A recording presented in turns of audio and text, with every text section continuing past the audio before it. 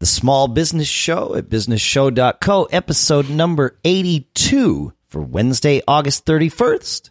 31st? Something like that. 2016.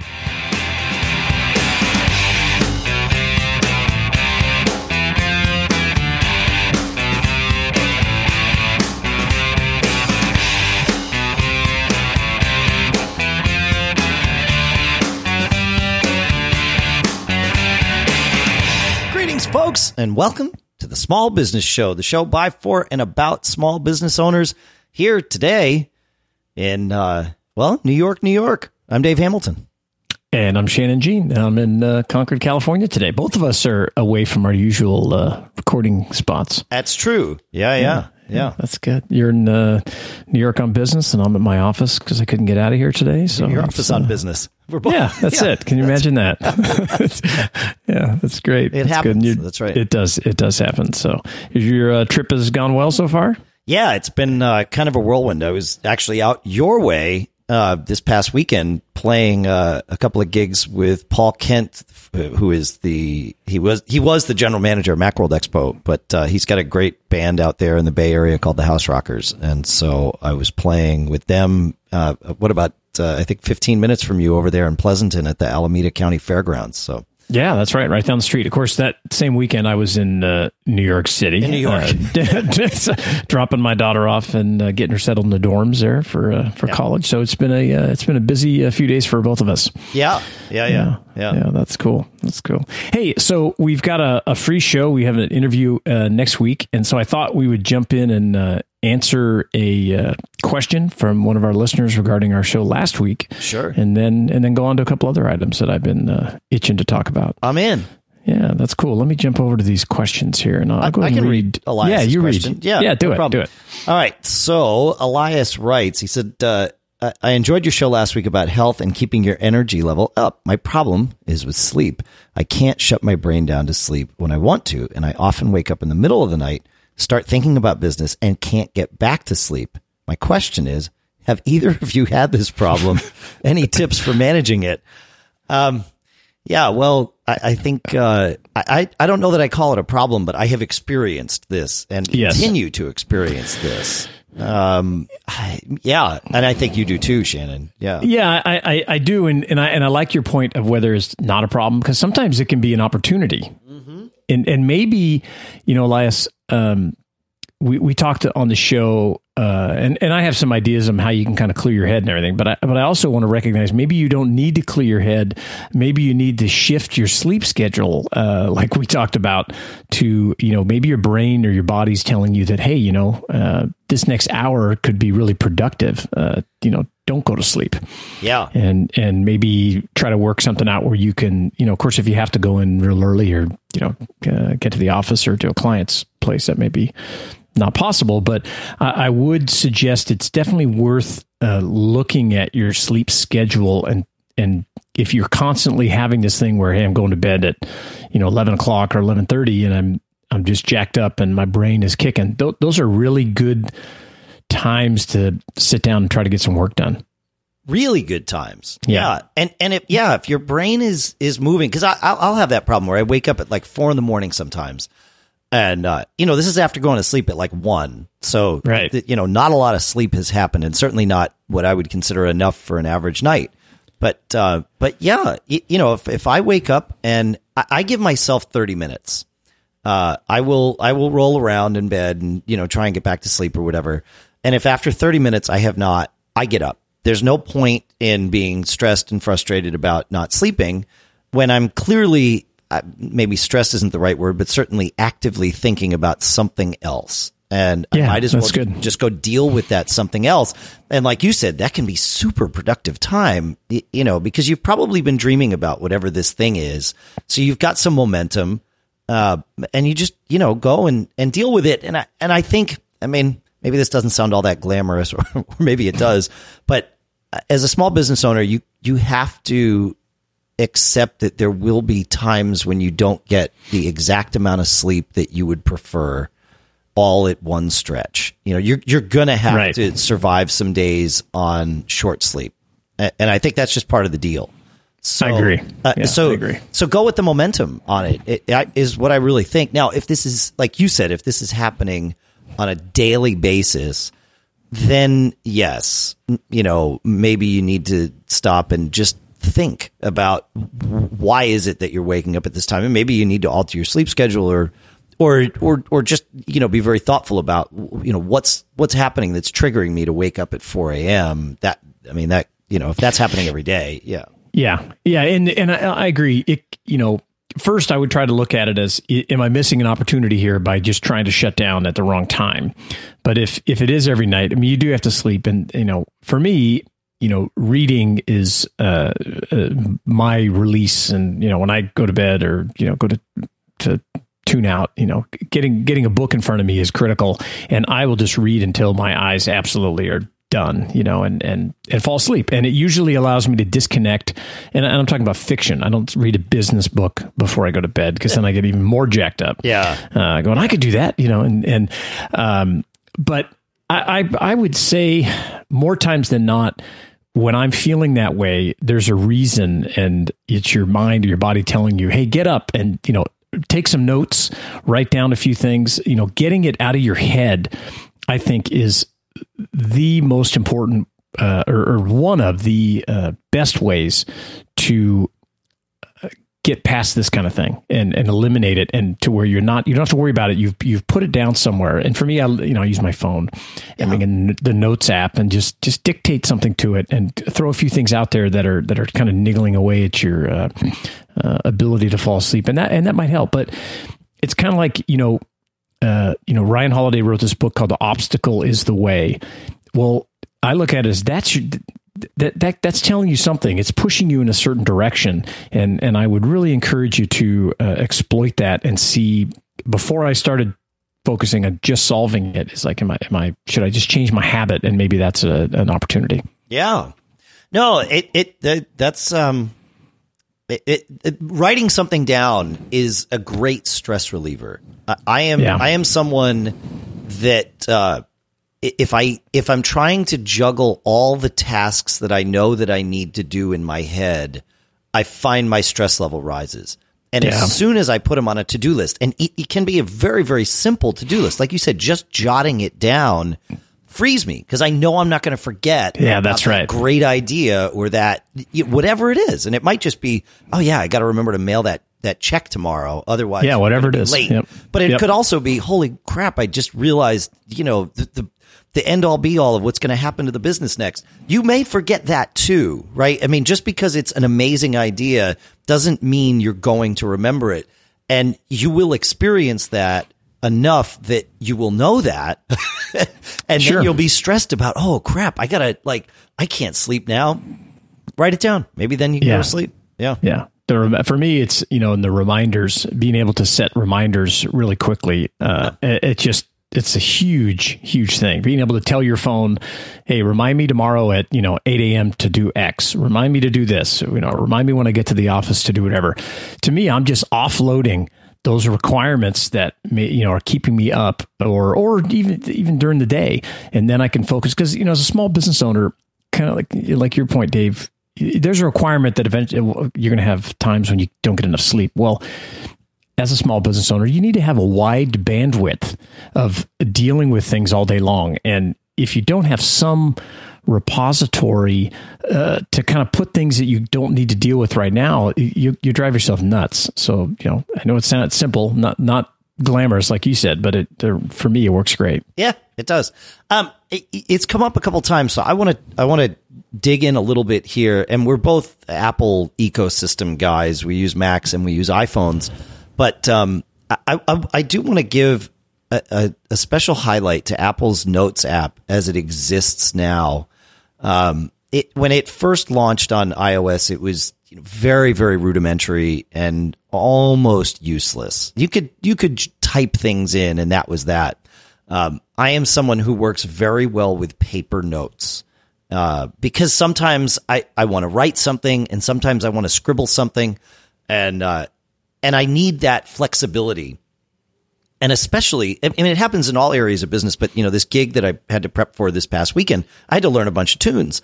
And I thought, God, I really don't want to have to do that with paper again. So I re-explored Apple's Notes app.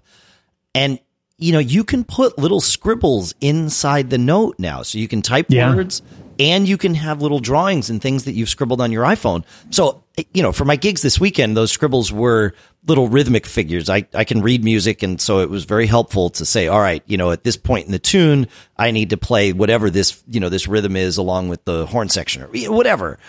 Sure. But, previously, like a year ago, Apple's Notes app was not capable of doing that. I would have had to use something else or just reverted to paper and maybe scanned it in so that I could have it on stage on an iPad. But Apple's Notes app now is very, very flexible with that kind of stuff. And of course, it syncs to all of your devices, including your Mac, as long as you're using Apple devices. Yeah. So I just wanted to give a shout out to it because it's a really handy app. It is. And the syncing, I think, is incredible, and how quick it is, moving data back and forth between your phone or your Mac or your laptop, vice versa. If you're an Android user, on a PC or a Windows user, we'd love to hear what is the equivalent that you found to be useful.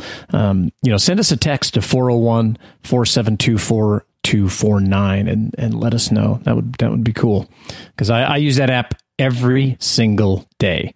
Yeah. And especially on my phone, you can you can take pictures from within the app and really store a lot of data in there for retrieval. You can set reminders, you can do to-dos. It is really a great app. I agree. It's come a long way. The only reason I haven't moved to it for everything is because you can't share a notebook. You can sync your notebooks, as we said, but like you and I couldn't share a notebook inside it. And I do that with a lot of different things. So, but that's the only thing that keeps me on like Evernote, which is not quite as flexible in terms of the note taking, at least not for me.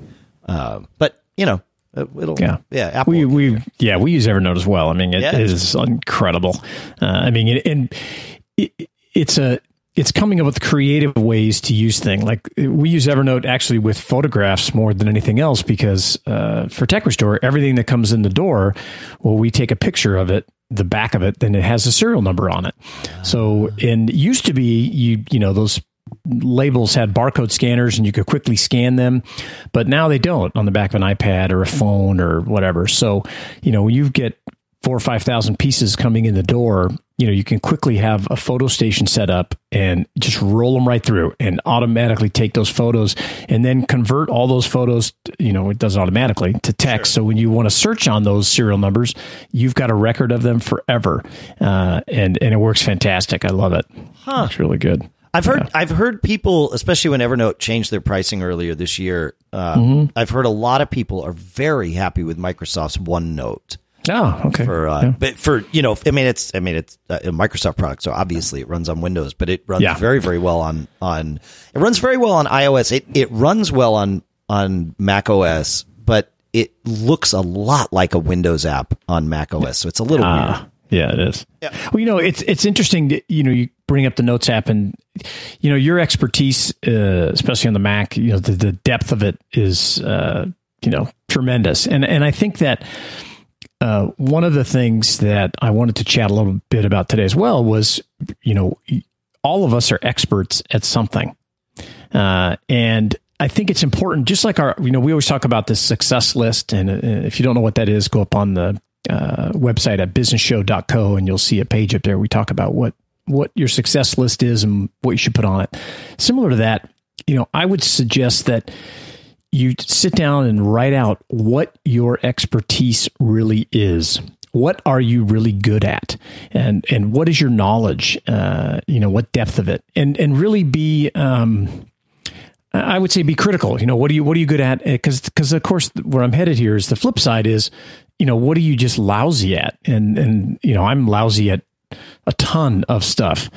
But one of the things I have developed over the years is identifying what I'm not good at and trying to either find people or tools to jump in. And it's like just talking about this reminders app or the Notes app, that fills a hole in, I'm not very good. Like I'm not good at paper at all. And it used to frustrate the heck out of me. I would make all these great lists and then I just, I wouldn't couldn't deal with it as well. But now that I could have it in my pocket on my phone or on my computer all the time, it's fantastic. And that expertise, the list of what your expertise is, can help guide you along with your business. It's like, okay, well, I'm really good. Let's say you're in the auto detail business and you're really good at whatever. Why did you get in it? Because you like cars. I know all about this. I'm an expert at this. I know the history. I know the stats, whatever it is. I mean, I don't know anything about that business, but, right. But that's the point. Right. But that's the point. Yeah. It's the guy that knows tons about cars. My son, who's 14, is a crazy sports fan and knows 1,000 times more than I do about any sport you'd want to talk about. The kid has got it in his head. So, I tell him, hey, it's kind of interesting that you're so adept at this. You might want to consider, a career in something related to sports. Yep. Not necessarily being a, professional athlete, but even just involved in sports marketing or gaming or whatever it is. But or maybe he'll take after his dad and become a sports announcer now that you're a famous podcaster. That's right. That's right. Well, that's where we're headed. So. That's right. Yeah. Yeah. But that expertise is critical to identify. And it probably goes back to, I constantly have this thing, I think small business owners I always refer to them as the unsung heroes, because they're often vilified and not often celebrated. And so true. And I really have a problem with it, of course, because I am one. But when I read all this stuff about, the people, poor employees being taken advantage of and this and that, and the evil business owner, well, I know it from the flip side of not being able to take a paycheck because you got to pay all your employees. That there's two sides to every story. And just like anything else in life, when you make broad generalizations, you really do a disservice to whoever you're generalizing about. Yeah. And there certainly are some business owners that are going to be evil. I mean, that's just that's how the world works. Yeah. Exactly. So I'm going to, post an article up on the site in the coming days here about that expertise list and just kind of expand on what I'm talking about. And if you get a chance, go up and take a look at it, give us some feedback. And I think it could help you out in identifying, your strengths, your weaknesses, and then maybe even delegating those weaknesses to either a person or a tool of some sort, whether it's software, hardware, whatever it is. So now I'm curious. Have you ever made an expertise list for one of your employees, whether you've shown it to them or not? It's something where you just like you do to yourself, you take inventory of what am I good at, what am I not good at. That person, what is he or she good at? What are they not good at? Or do you have them make that list about themselves? Yeah, and I think that's a good question. Probably the closest I would say would be during the review process. And I've done it different ways over the years, trying to come up with a way to, give someone an honest review of things. And I've had them fill them out themselves, then give them to me. So right now, we basically, I use the same form we've developed over the years, and I give the employee a copy, and I say, hey, here's what we're going to chat about it to review. I'd like you to fill out and answer these questions, and I'm going to do the same thing, and then we'll just compare them to think if we're on the same page. So in that, doing those reviews, I often, somebody else coined this word, but it's like the compliment sandwich, right? Yeah. In the beginning of the review, we talk about what you're just kicking ass at. This is what you're doing. It's great, man. I'm really happy with this. You're doing this well, which is in essence a list of what they're experts at, right? And what they do very well. And then in the middle, we talk about here's where your weaknesses are. This is where I think you need to improve.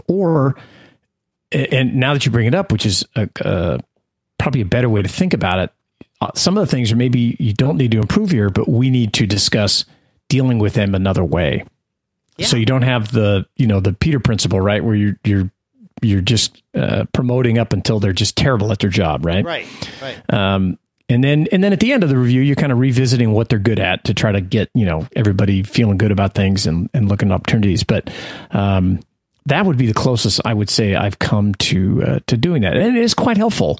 And we separate. One of the things we do on review, we should do a show on reviews, or performance analysis, whatever you want to call it, for your employees. But a long time ago, we separated out salary reviews from performance reviews. So we split them up, and we do the salary review at usually like in the spring, but then we do performance reviews towards the end of the year. And we meet. You have to meet more often than that. Either you can't. You can't wait a year and then hit somebody with a surprise where they say, "What? I didn't know this." Right, so you have to chat, and it can be formal or informal. I'm a very informal, boss, and I like to just call somebody aside and that kind of stuff versus sitting down and having a real formal meeting. But it's a good point. We should chat about reviews and good ways and bad ways and things. I think that'd be a good topic for a future show. I have some things for both of those lists. I can imagine. Oh, that's great. That's good. Yeah. And so another thing I thought we'd touch on today, unless you have any more chat about your expertise. I know it's very deep. Yeah, cool. I mean, we could go deep. No, I like it. It's good. Yeah. One of the things I'm seeing with one of my businesses is there are some areas that have generated revenue for a very, very long time that have been really good, solid earners for us that I've starting to feel, my spider sense is telling me those revenue streams are going away. I'm not sure how soon they are going away, but I know they are going to disappear.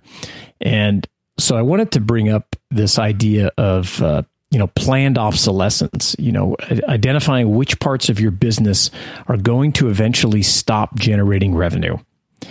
And then at the same time, during that exercise, start identifying, what you have planned to take the place of that business that is going to disappear, because everything changes, and you want to be in the driver's seat with that change. You don't want to be surprised by it, where all of a sudden you say, wow, we were making 10 grand a month or whatever the number is, 100 grand a month, in this area, and now it's gone in 6 months. Yeah. In 6 months, it's down to 50%, and then, or whatever. And that's very common, I don't think it's, well, I was going to say it's not guaranteed, but it's not guaranteed for everything, but it's guaranteed for at least something that your business does.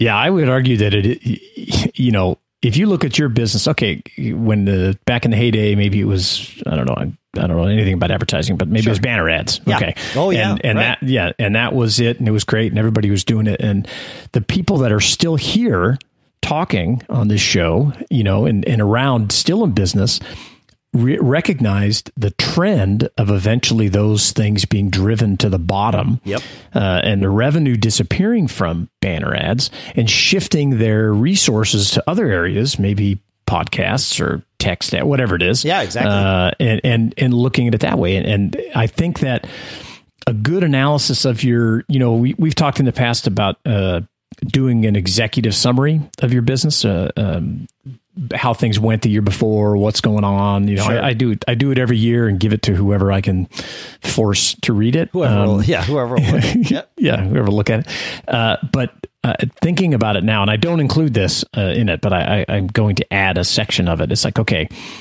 and probably the reason I don't include it, because it's not very fun to think about, I've got this could quite possibly large area of my business that's paying all these employees and covering all these costs that it eventually is going to be gone.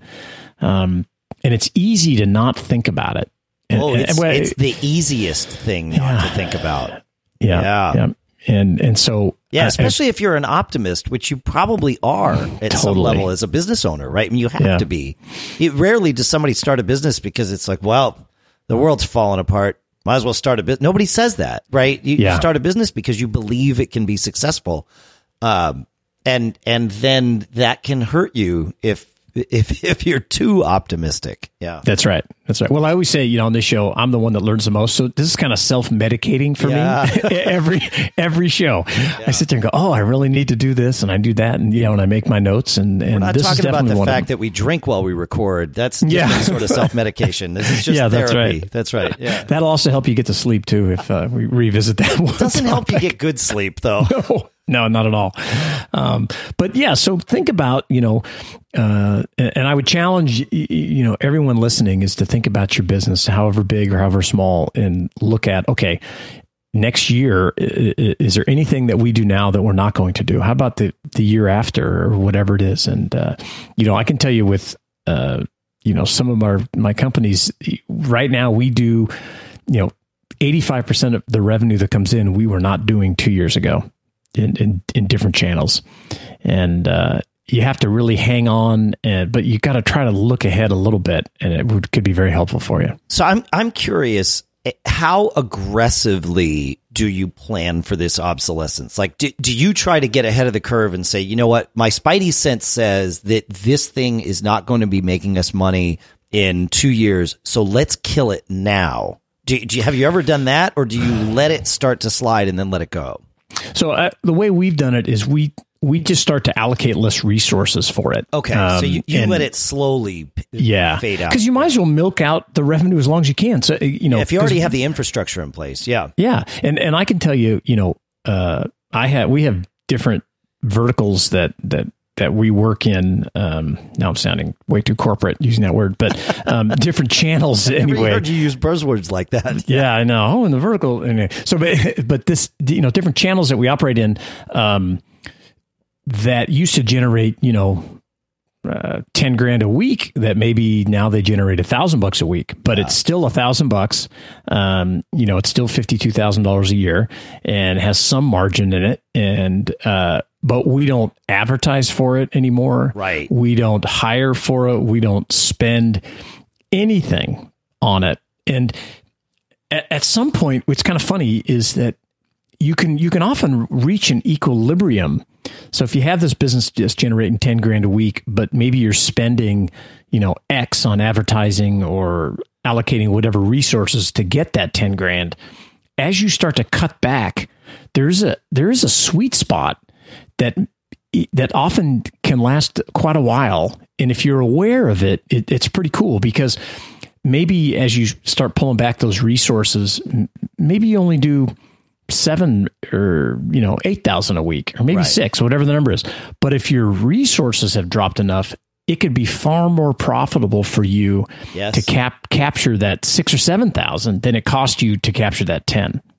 Yeah.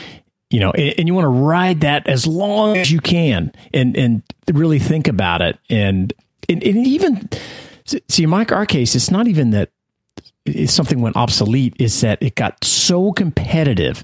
Every other, because of course everybody else is an idiot. So every other, guy or whoever, company decided to get into this market that we had to ourselves for a while.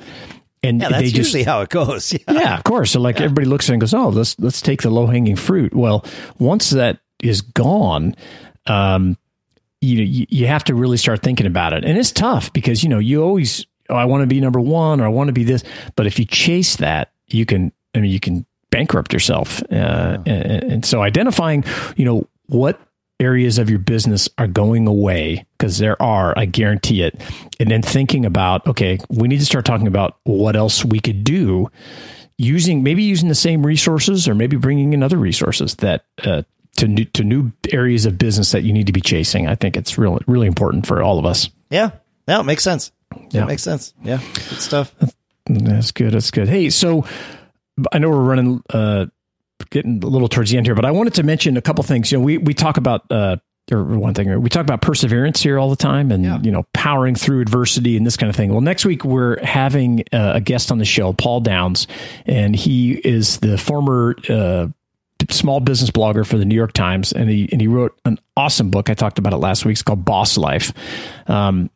And I have a lot to say on the show next week, but you definitely want to listen in and, listen and hear Paul's story. He's a great guy that has just powered through massive amounts of adversity and still kept a sense of humor and still kept his business after all these years. And I think it's going to be a great show. I'm really looking forward to it. That's awesome. I think it's gret. Yeah, man. He's going to be a fun guest. Yeah, I think so. I think it's good. All right. What else do we have to say? Like I said, have a great trip home. Thanks, man. Yeah, I'm looking forward to it. Yeah, it'll be nice to get home. I've been kind of bouncing all over the place. So, great. Good stuff.